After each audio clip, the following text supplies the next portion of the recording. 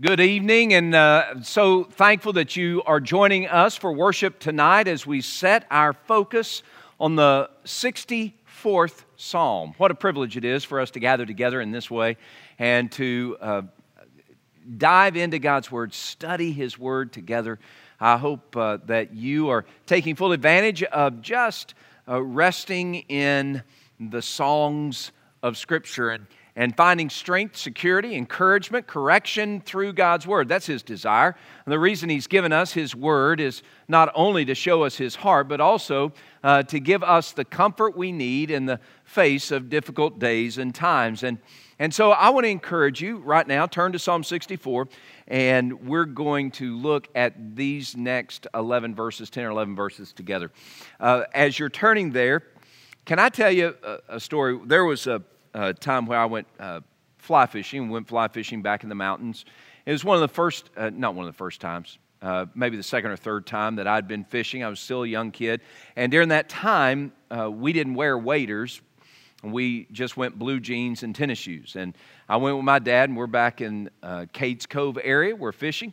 And as we're walking along on the bank, there is a rattlesnake. Now, that was scary. We didn't get close to it, but it frightened us some, frightened me terribly, frightened my dad significantly. But we chalked that up as be careful, always watch where you're going, that kind of thing.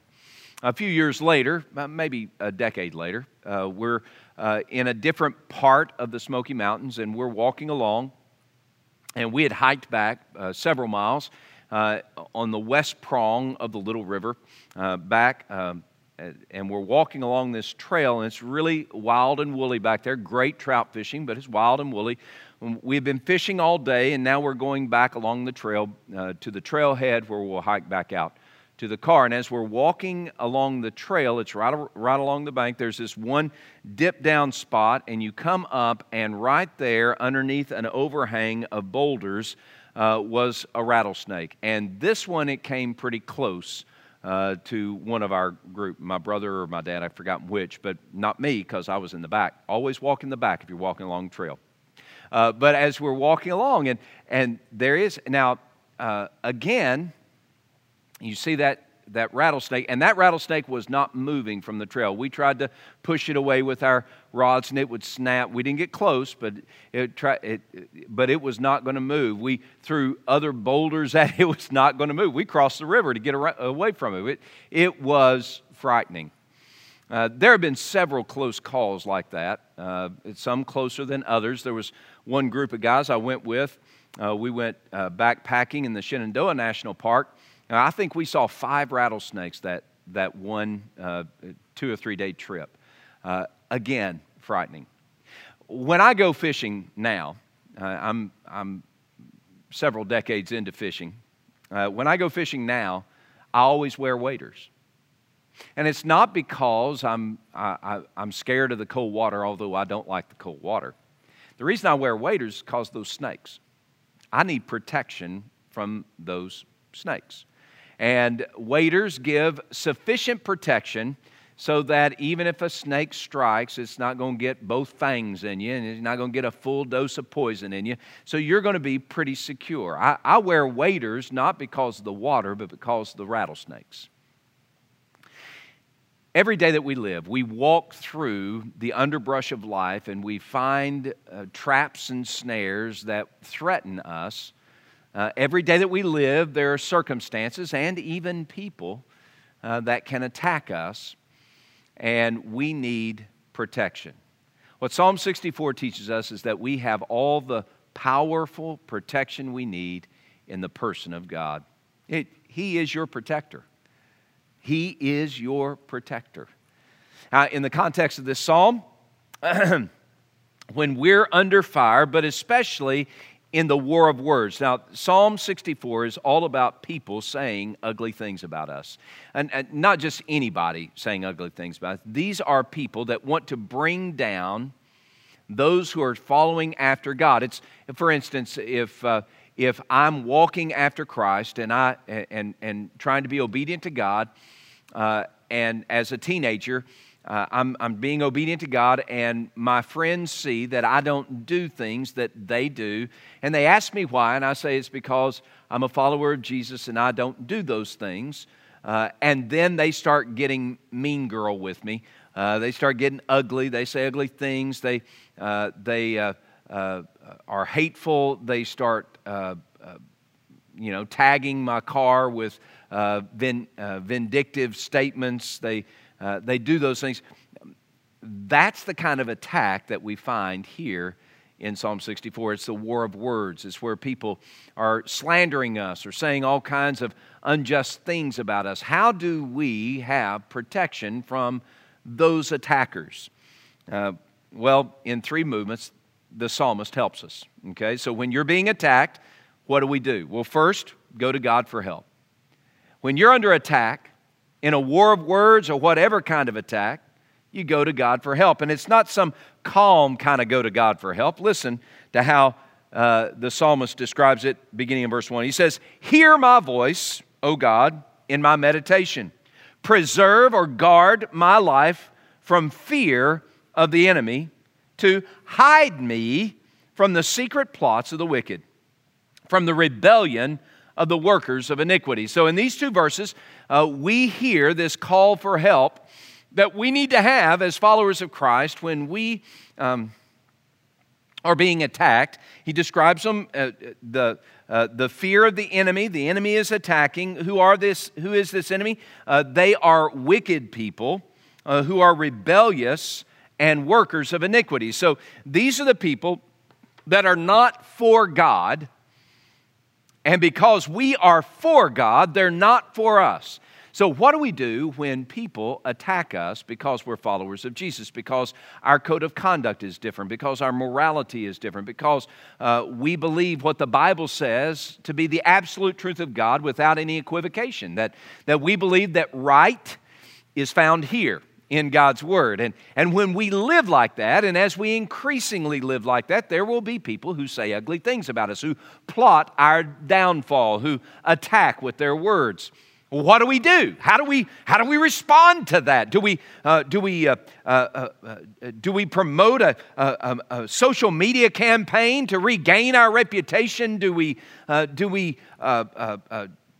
get on CNN or ESPN or CBN or someplace and say, try to vindicate ourselves for what we believe and how we live? I'm not saying those are bad things, but here's what I'm saying. That's not the first thing.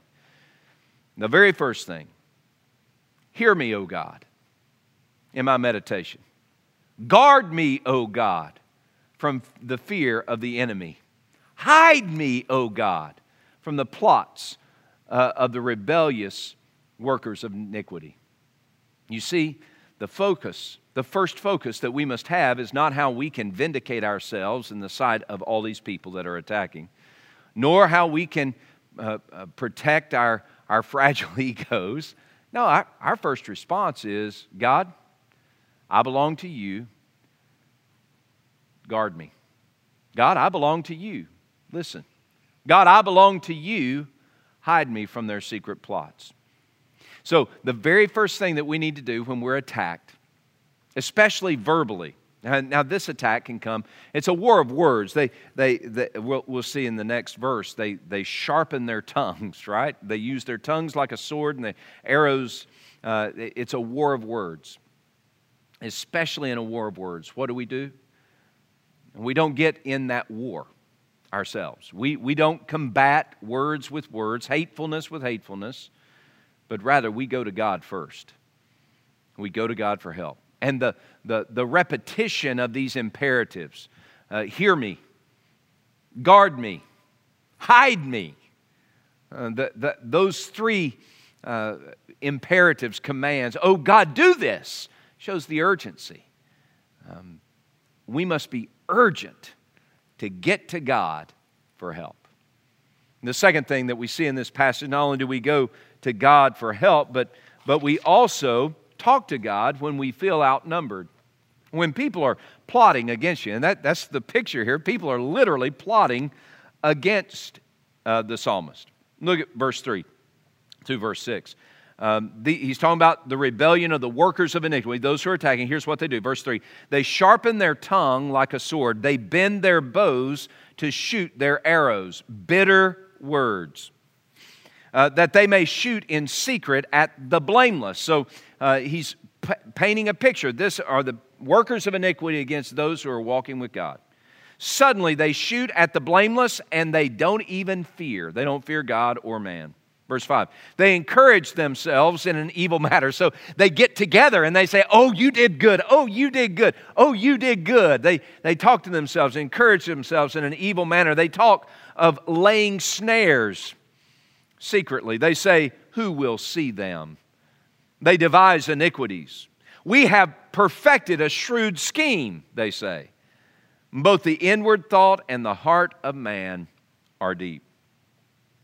Whoever said, sticks and stones will break my bones, but words will never hurt me, just didn't tell the truth. There's not a person I know who hasn't been wounded deeply by words said in a hurtful way. Yeah, words can hurt us. As one who's been a recipient of hateful words and even plotting schemes, I can tell you it's painful. It's devastating at times. But in the face of those painful schemes, when you feel outnumbered by the plotting of people around you, just talk to God. You see, again, the psalmist doesn't talk to the plotters or the schemers. He talks to God about the plotters or the schemers. The safest course for us to take, especially when we're being attacked, when we're being attacked unjustly, and when people are plotting. Can I tell you, and this happens in the church, people plot the downfall of another. Now, they won't say it like that. They'll use sanctified words. They'll use words like the Pharisees and Sadducees used when they thought about taking down Jesus. In fact, there's a lot of similarity here about what the Pharisees and Sadducees were doing in their attempt to overthrow Jesus. They would plot, they would say wicked things, they would encourage each other to rise up and revolt against Jesus, especially after Jesus was arrested, as they stirred up the crowd. When Pilate offered to the crowd, here is Barabbas and here is Jesus. Who do you want? And they said, give us Barabbas. And he said, what do you want me to do with Jesus? And the Sadducees and Pharisees had gone around and they encouraged others to say, crucify Jesus. They use their words like swords and arrows to destroy the King of Glory. Workers of iniquity who are rebellious, who are only thinking about themselves, who put themselves in the place of God, who think that they are more important than anybody else, those workers of iniquity who are run by their own selfishness and self-interest, these workers of iniquity who rise up in rebellion against God's people, against God's purpose, against God's plan, these workers of iniquity who sit in self-satisfaction thinking that they are okay because they're smart and they're good looking or they've got money or whatever it is that they think gives them permission to try to thwart the very purposes of God and the people of God. That's what we need to be talking about to God. Not we confront them. There's no confrontation between the psalmist and the workers of iniquity. What do? We talk to God. God, they're sharpening their tongues like swords. They're bending the bow and aiming the arrows at our soul. They're trying to take us out. They're plotting together. They're laying snares and they think they're going to catch us and they don't think you see, O Lord, but we know that you see, O Lord. So, Lord, here's the moment. I belong to you. I'm vulnerable. I'm outnumbered. I don't know what to do, but God, I'm going to trust you. God, I'm going to lean on you. God, I'm going to depend on you. You are my vindicator. You are my defense. There have been seasons and times when people have said ugly things about me, and those who want to rise up in defense of me, I've told them, number one, don't try to defend. Number two, always respond with hands lifted high, just like this, palms upward. Be calm, be kind, and leave the attacks in the hands of God. I believe that. I live that. I lead like that.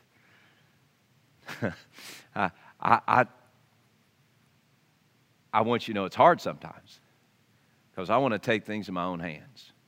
I want to battle your words with my words. But that's not what this psalmist teaches. That's not what God's word shows. And God will be our defense. So we cry to God for help, and we talk to God when we're outnumbered, when we're facing these enemies who are saying ugly things, who are trying to bring us down, who are plotting words and who are encouraging one another, plotting words and phrases, and they think they get away with it. They really do. That's what he's saying. He's saying they don't even fear. They say, verse 5, who will see these snares that we've laid? We've perfected a shrewd scheme in verse 6. They think, we're getting away with it. But even though they think they're strong and powerful, they're not more powerful than God. And we must trust God. Trust the work of God for His glory and our good. That's the third thing. So the first thing, cry out to God for help. People saying ugly things, people attacking you as you pursue God's purpose and plan, people plotting your downfall because you're following after the will of God. Cry out to God for help. God, hear me, guard me, hide me. And the second thing you do, you talk to God about the enemies, about those who are hurling their swords and arrows your way. And then third, you trust the work of God for His glory and your good. This is what we see in verses 7 through 10. Now listen. In 10 lines, the psalmist talked about what these evil instigators were doing, how they were plotting and scheming and using their words and phrases to bring down the psalmist. And he used 10 lines to do that. In 3 lines, he described what God would do in response. But God shall shoot at them with an arrow. Suddenly they shall be wounded. So He will make them stumble over their own tongue. All who see them shall flee away. All men shall fear and declare the work of God, for they shall wisely consider His doing. The righteous shall be glad in the Lord and trust in Him, and all the upright in heart shall glory. The providence of God is amazing. And what we see here is that that God turns the weapons that the enemy was using against them. They will stumble over their own tongue. God will take the arrows that they shot and He'll turn them and destroy the attackers. He'll take them out. And everyone will see, and they will begin to fear the name of the Lord. We need to know that God will take care of His own. He will take care of us, and He'll do it for His glory. People need to understand that God protects His family, and God shows how He protects His family. We don't have to take things in our own hands when we're trusting our lives in His. We don't have to take things in our own hands when we're trusting our lives into His. So we rest in Him. We trust Him. And everyone who has a heart that beats in tune with the Father rejoices, because we are protected with great power. The power of God's providence, the power of His love. God will take care of us. So when people are saying ugly things about you, people are attacking you and trying to bring you down with their schemes and plots and plans and snares, what must our response be? We cry to God for help. Oh God, hear me. Oh God, guard me. Oh God, hide me. We talk to God about the attackers. We don't talk to the attackers. We talk to God about the attackers. God, this is what they're doing. God, this is what their plan is. God, this is what they're saying. God, they're chopping me to pieces with their words. They're plotting these schemes and plans. God, this is what they're doing. And then, third, we trust our lives into His care. And He will deliver. He'll deliver you. He'll deliver me. I pray that God would help us be more like Jesus when we are being attacked, especially verbally. To be more like Jesus, we speak truth, we're honest, but we don't get in a war of words where we're trying to battle deceit with deceit, hate with hate, a lack of kindness with a lack of kindness, plotting and scheming with plotting and scheming. I pray that we'd be more like Jesus. And we cry to God for help. And we talk to God about our enemies. And we trust our life into God's hands. When we do that, every day we'll find the protection and feel the protection of God's great love. May God bless you and keep you. May He make His face shine upon you and be gracious to you. May He bless your coming in. May He bless your going out. May He fill your life with calm confidence in the face of every circumstance. God bless you and good night.